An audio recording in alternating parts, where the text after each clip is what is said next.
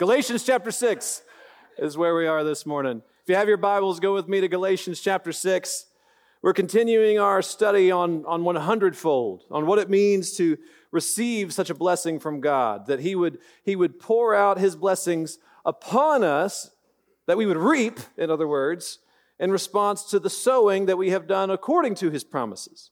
That He has said, hey, if you sow faithfully, then you will reap as such. If you sow sparingly, you will reap sparingly. That's really what the whole sermon series has been about. And so today, as we continue walking through this, we'll begin again in Galatians chapter 6, starting in verse 6 and read verse through 10.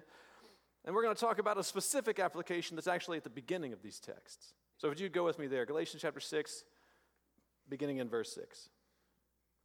Let the one who is taught the word share all good things with the one who teaches. Do not be deceived. God is not mocked.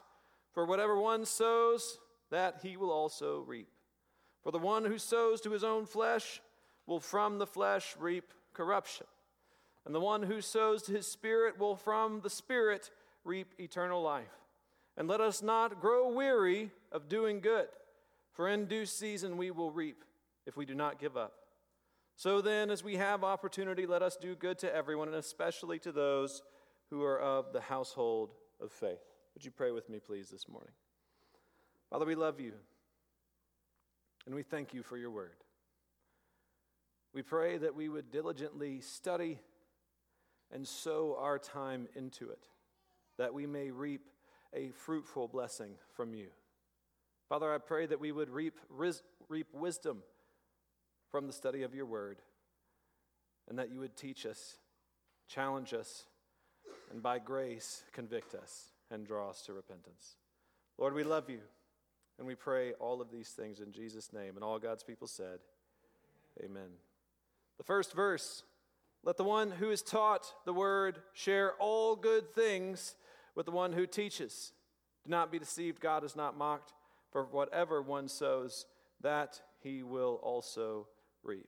There's this really simple concept that we get right out of the gate, is that there is this relationship between the proclamation of the word and the good gifts that come from it and go in all directions, right? Now, it's an understanding that you have a church with pastors who proclaim God's words, who shepherd the sheep accordingly, and they receive back good things from the congregations. Share all good things. There's this interesting relationship dynamic that happens. There's this teaching, proclamation, shepherding, and then there is this good sharing that happens towards the pastor as well. It's the congregation to the pastor, and it's the pastor to the congregation. And then there's a dynamic that's not really mentioned here, but there's also between the congregation itself. Here's what we're saying. The word of God is living and active, sharper than any two-edged sword, and it divides, right? It cuts, and it heals, and it's like a balm that brings us closer and closer together as God's people, both in the pastor to the congregation to the pastor, and amongst the congregation itself. In other words, all good things does not just mean tithing, although it does mean tithing, and you should. It means much more than that. It means a dynamic of encouragement to one another. It means a dynamic of challenge to one another. It means a dynamic of building up and cutting when it's necessarily done. It means that as we grow in the Word, we challenge and edify and bring one another along in the Word unashamedly. We just talked about this morning in Sunday school, we talked about the idea of not being scared of conflict. And one of the things that I've noticed is that as one Christian grows in one particular area, maybe it's not being scared of conflict or in participating and engaging with others, whatever that particular area may be, it's almost like, this is a bad analogy, it's like a good infection. You know what I'm talking about? It's like good yeast. It's like something that spreads throughout the rest of the congregation. Why? Because we learn something and we're sharing it with our brothers and sisters in the Lord. You are not isolated to yourself individual units. I don't care what the government around us says. I don't care what the culture around us says. You are a part of a body. And that body of believers engages and participates and teaches and challenges and edifies one another according to the word that you're taught. What we're saying is, sure, tithing is important, whatever. I'm talking about sharing all good things, because that's what it says. all good things. Some of the most fruitful conversations of my life is whenever I learn something new and I kick it around with the first Christian that I can find. Most of the time, that's my wife. But some of y'all work with me during the week, and so sometimes it's you. But if I've got something fresh in the hopper, I want to go talk about it. Why? Because it helps me drive it down deeper into my heart. It helps me retain it more. It helps me apply it out farther and faster. I want to go chat through it and have some pushback and some encouragement and all those different things. You see, all good things means that when you learn the Word of God, you bring it to one another. And you do so consistently and faithfully, without fear of conflict, without fear of whatever it may be. You bring all things that you learn to as many as you possibly can. Congregation to congregation, pastor to congregation, congregation to pastor, all of those things. Why? Because of the simple biblical principle that we've been learning this entire series.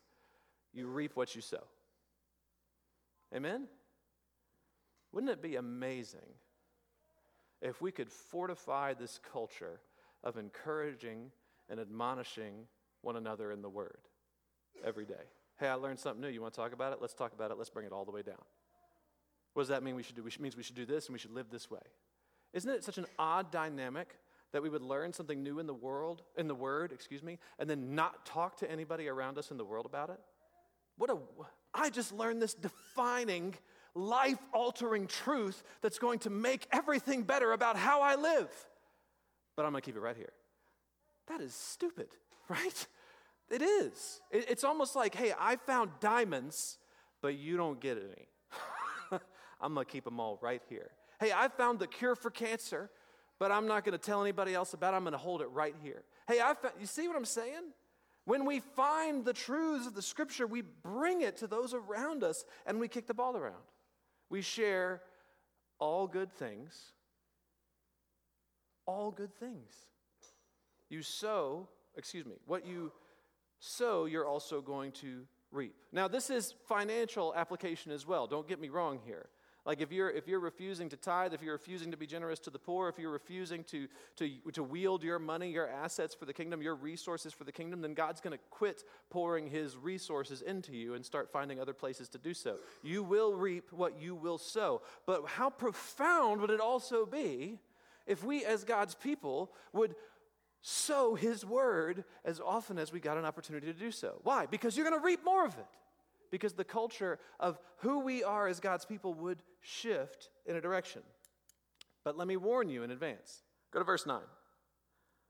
When you start practicing this, okay, it's going to get a little weary at times. Verse 9 is very clear. It says, "And let us not grow weary of good doing, for in due season we will reap if we do not give up." In other words, to do this work, right? To foster solid Christian relationships with other believers that you're in covenantal community with, to proclaim God's truths faithfully in all settings and all spheres of your life, to remember to tithe, to remember to manage your money well, to remember to discipline yourself appropriately as the Bible has instructed you to do, is tiring. That's why Jesus says, that's why Paul is instructing us here, hey, you're going to get tired. Don't get tired. Keep going.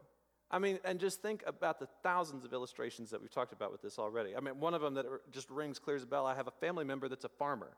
And a lot of the times whenever we read the farming agricultural illustrations in the Bible, we think, well, you put the seed in the ground and then you just wait for like 4 months and then harvest time.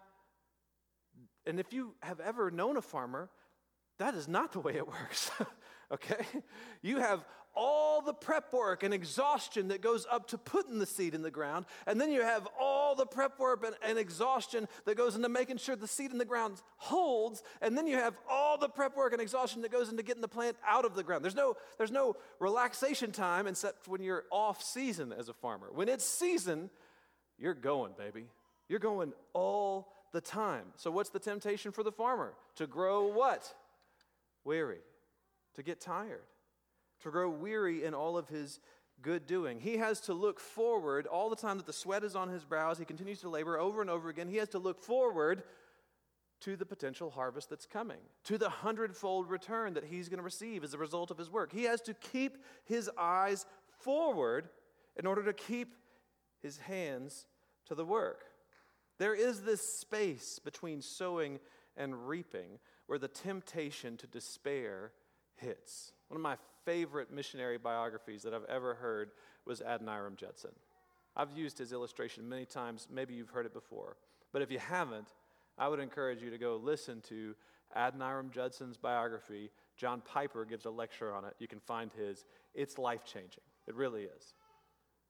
But Adoniram Judson was a missionary to Myanmar, Burma, okay? And while he was there, he went with his whole family. He took them over there, and his first wife dies. He gets arrested, gets put in jail. He's trying to proclaim the gospel of Jesus. He had 11 kids, of which I think it was like 8 of them that passed away because of the conditions that they were living in. Over and over and over again, he's losing again and again. And he was there for almost 30 years without one convert. Could you imagine that? Imagine writing that support letter. Well, we're in year 29.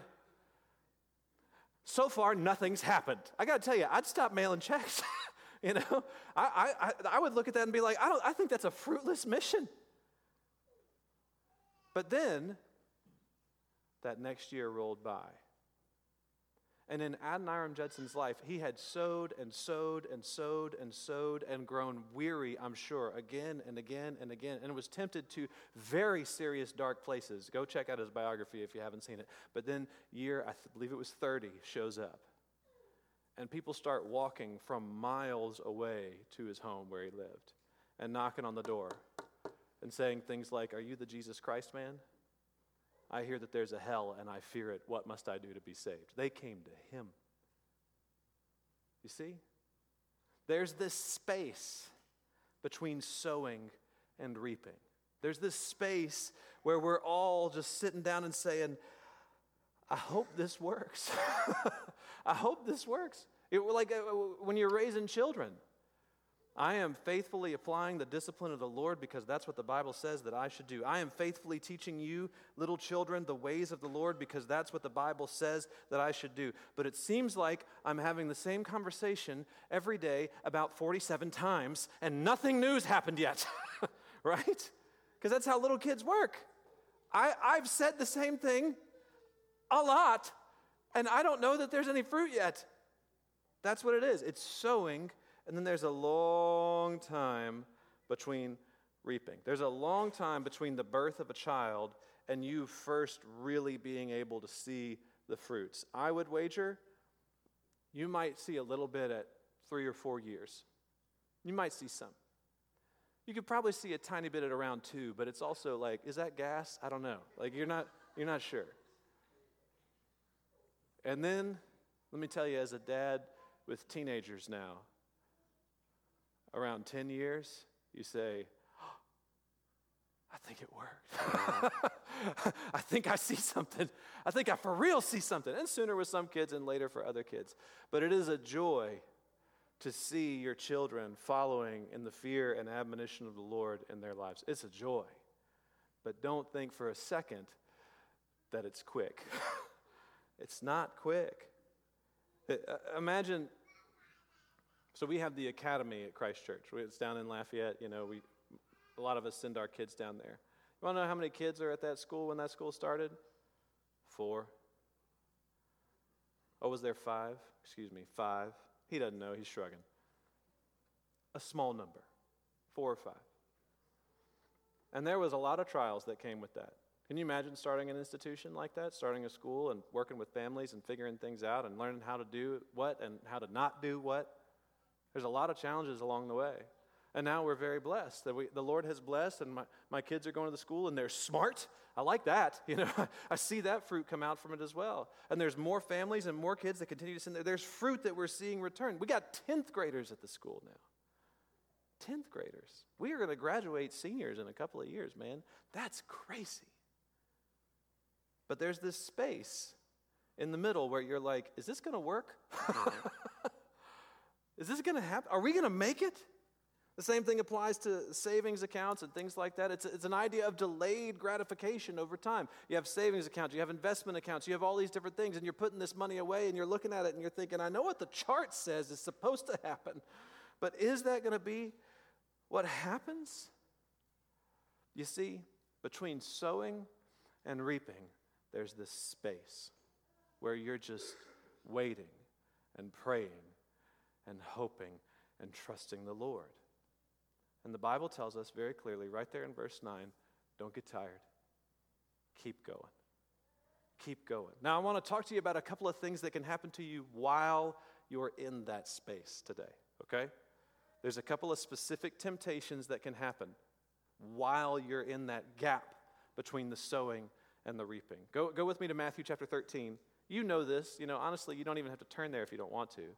But Matthew chapter 13 is a good illustration. It's Jesus' parable on the parable of the good sower that's going to help us understand more and more about what can happen in that space. Matthew chapter 13, starting in verse 3, it says, "And he told them many things in parables, saying, A sower went out to sow. And as he sowed, some seed fell along the path, and the birds came and devoured them. Other seeds fell on rocky ground where they did not have much soil, and immediately they sprang up, since they had no depth of soil. But when the sun rose, they were scorched. And since they had no root, they withered away. Other seeds fell among thorns, and the thorns grew up and choked them. Other seeds fell on good soil and produced grain, some 100-fold, some 60, some 30. He who has ears, let him hear." Now, specifically, I want to draw your attention to that spot right in the middle where it talks about the understanding of the seed being choked out. That's the cares of this world. You ever heard the expression, the tyranny of the urgent? This is my current favorite expression to use right now. Yeah, you know. There's this concept called the tyranny of the urgent. When is that due? As soon as possible. Oh, gosh. And whenever you have something that's urgent, and it's urgent all the time, that means everything else that you're doing suffers as a result of it, right? The cares of this world, the tyranny of the urgent comes out, and it strangles the rest of your fruitful work. Do you see what I'm saying? It causes there to be problems in everything else you're doing because you're always stretched thin. The cares of this world. There could be other things too. The idea of persecution, the idea of difficulties, obstacles in front of you. All of those things can choke out your fruitfulness while you're in that space in the middle. Okay? The birds of the air, the rocky soil, the cares of this world, all of those things can choke out your fruitfulness while you're in that space in the middle. Watch out. Watch out. But let me also say this. When you get serious about your fruitfulness in your life, okay? When you get serious, when you put your head down, when you say, no, I'm trusting the Lord, I'm doing what he says, and I'm working to be fighting and fruitful for the rest of my days, we're doing this. Get ready. Because when you seriously commit to getting to work and being fruitful, that's when the trials are going to hit. Right? 100%. When you put your head down and decide you're really going to get to work and you're really going to fight to be faithful and fruitful for the rest of your life, that's when the difficulties come. Why? A lot of reasons, okay? Let me give you just a couple real fast.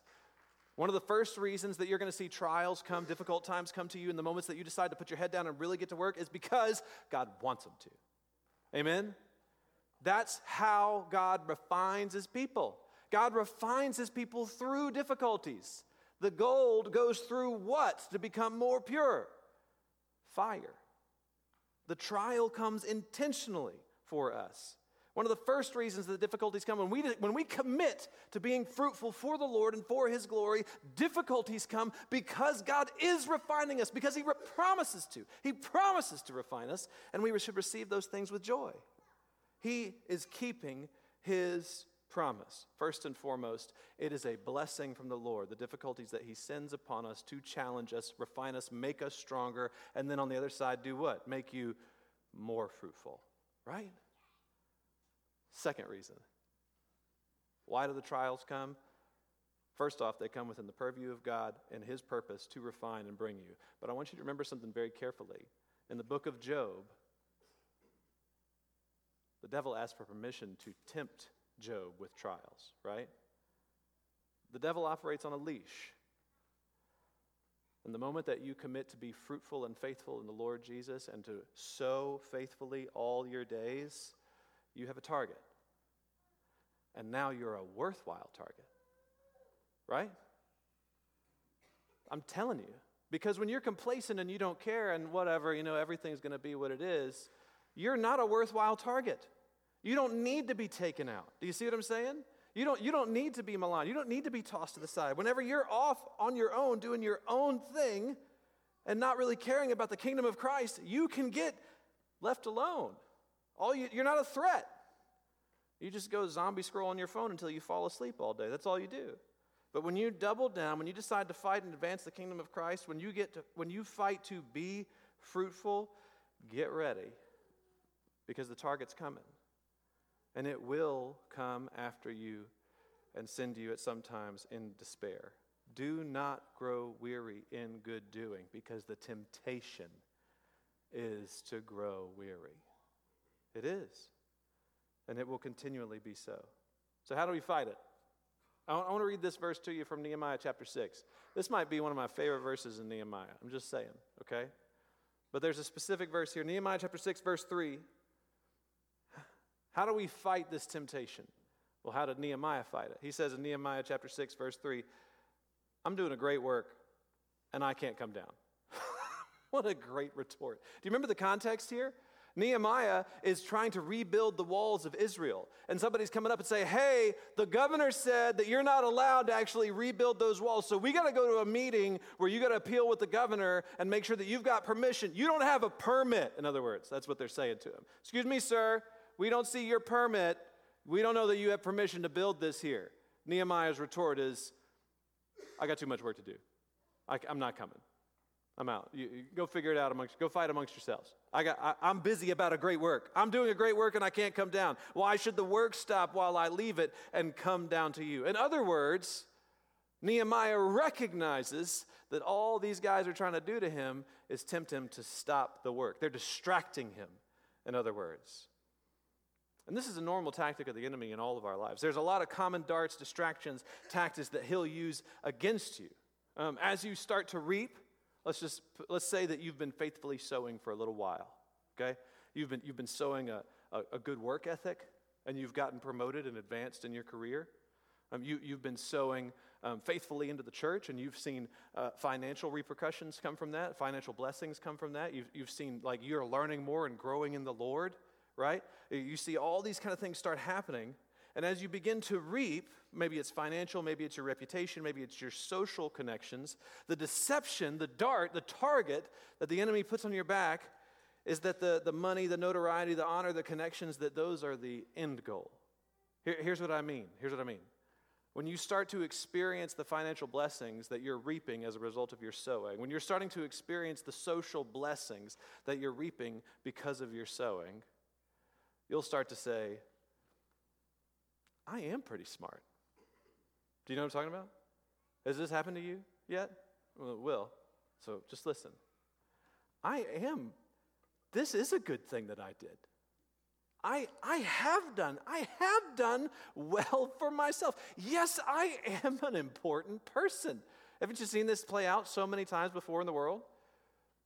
Someone becomes successful and then they become convinced that their success is because of themselves and not because of the Lord.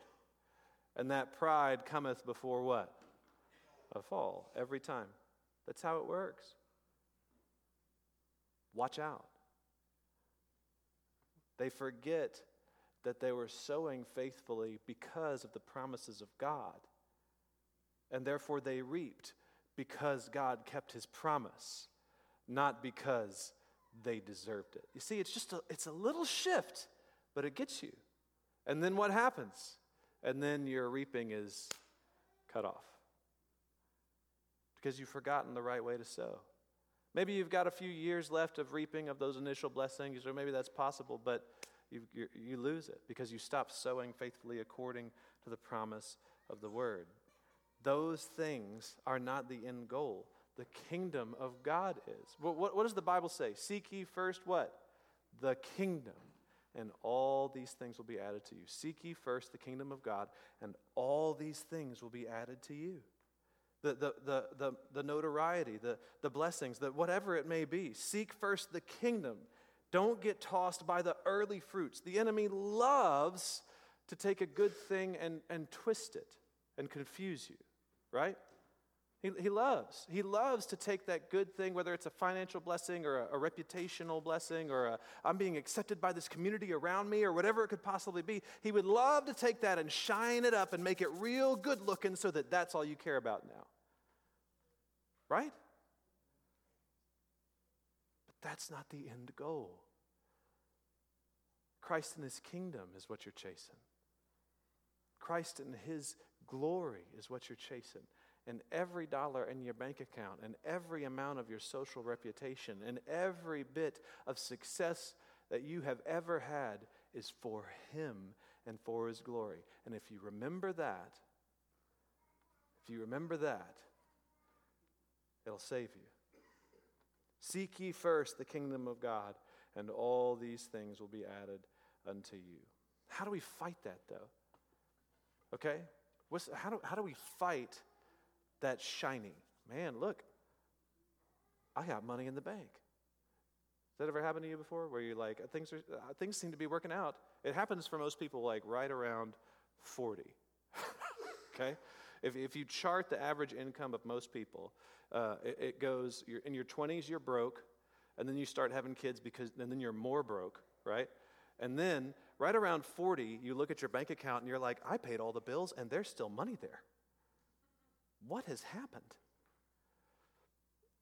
And then that money starts to be your security or your comfort or the place from which you derive your pleasure in life and not the Lord. In other words, you let the shiny distract you. the shiny takes over. How do we fight that? Well, what happened in the parable of the sower? Go back and look at the parable of the sower, right? Where did the good seed take root and grow well? Not in the rocks, not when it was on the path, but in the good dirt. And for the sake of our analogy, what's the good dirt? Where is the seed taking root? Okay, well, think forward to Paul's analogy. Paul plants, Apollos waters, but God does what? He gives the growth, right? So if we're thinking in terms of good dirt, what's good dirt? It's Jesus' church, is what it is. Where can you put good roots down? Where can you get a chance to truly grow? Where can you be challenged based on the Word of God to not just chase the shiny things? In Jesus' church, with his people, when the congregation is bringing all good things to one another and the pastor is bringing all good things and you're bringing all good things. You see how that works? You see how it works? You challenge and edify and preach and proclaim the truths that you learn, and people are brought up. They grow accordingly. You fight the temptation of the shiny thing by being a part of Jesus' church. The word, discipleship, prayer, the teaching and the preaching, all of those things. The kingdom is grown through the good soil of Jesus' people. Right? I mean, just think with me. You ever been like just down in the dumps and you reach out to a brother or sister in Christ and they give you the word of God and maybe it stings a little bit, but in the end it helped. You remember all these different moments where you've needed to be rebuked and encouraged and it came from Jesus' people? That's what we're talking about here. You fight this distraction by being integrated, deeply connected to Jesus' people. So, go to church. Be a member. Be in covenantal community. If the doors are open, you show up. We've got Bible studies. We're doing this psalm singing thing on Friday. If you don't know about it, I'll tell you more about it after church. Just come and holler at me. We've got opportunities to connect with other believers that you may be encouraged by them. So do so. Do so. But that's one temptation that can happen in the middle of that season. But what's some more? Let me give you one more. So as you are sowing in this season of a lack of reaping, right? You put your seed in the ground. There's this time where the seed grows. You know, maybe you'll pull it up. Maybe you won't at the end. Maybe the harvest is going to turn. You don't know it. You're just waiting. You're sowing along the way. How we sow matters. In other words, we should sow with a particular attitude. If you look at Proverbs, I've got several Proverbs for you. I'm just going to read through them very quickly so that you can have this. Proverbs chapter 10, verse 4, you can write that down. Proverbs chapter 10, verse 4, a slack hand causes poverty, but the hand of the diligent makes rich. Proverbs chapter 21, verse 5, the plans of the diligent lead surely to abundance, but everyone who is hasty comes only to poverty. Proverbs chapter 12, 24, the hand of the diligent will rule, while the slothful will be put to forced labor. In other words, how you sow matters. Do you see? How you sow matters. And your attitude in that time of, not really reaping yet, must be one of diligence. If you think back through the Bible, Jacob was sinned against by Laban. We just read this not too long ago in our Bible reading plan. Jacob was sinned against by Laban again and again and again and again. And yet he was blessed. Why? Well, because he had the blessing of the Lord. Sure, but what else about him? He was diligent. He did the work that the Lord called him to do, and he did it faithfully. He continued to keep his word. Nehemiah was blessed to return to Israel from the hand of the king. Why? Because Nehemiah was diligent in his work as cupbearer to the king. He was. He served diligently. And this is what you and I are called to do as well. Look, we have, as you can see when you look around you, the stomach virus going through our church right now. Amen? It's been going through for several weeks, and we've all had our turn at one point or another. Welcome to life and community. But you know what is interesting to me? I don't know how long you've been raising children, or if you have kids, but here's how little kids work. They wait until you least expect it, and then the vomit, right? That's it. That's the bottom line. Whether the least you expect it is 2:30 in the morning and all you hear over the little kid monitor is this weird splat and you think, oh no, what's happened? Or, as happened in our house not too long ago, child walks up to us and says, hey mom, bloof, and it just hits the floor. And you think, I didn't even see this coming. And in those moments, what's your temptation to do? I didn't hear anything, I'm going to bed. Right? I got too much going on. This is not for me. I'm not doing this. I got to go to sleep. I'll see y'all later. But what does the Bible tell us to do? Diligence. Diligence. You check on your kids. You clean them up. You stick them in the tub. You wrung them, baptize them through the water however many times you got to. You get the stuff off of them. You deal with it appropriately. I think it took us 2 hours to recover from one vomit episode, just to get the house back to where it was sort of normal again. Diligence. Your kid needs the love of the Lord. And sometimes they need the love of the Lord for a couple of hours. And you, as faithful parents, must be diligent if you want to expect to reap that faithful, godly, Christian young man or woman years down the road. It takes your diligence now. It does. It takes your faithfulness now. That's what the Lord has called us all to do. Diligence. Why do folks live blessed lives in Jesus? Look, I got 2 more verses for you. More Proverbs. Proverbs chapter 3, verses 5 through 6, and Proverbs chapter 17, verse 2. Trust in the Lord with all your heart and do not lean on your own understanding. In all your ways acknowledge him, and he will do what? Make straight your paths. The promise is there. In all your ways acknowledge him. Give all good things, right? All of them. That's diligence. That's faithfulness.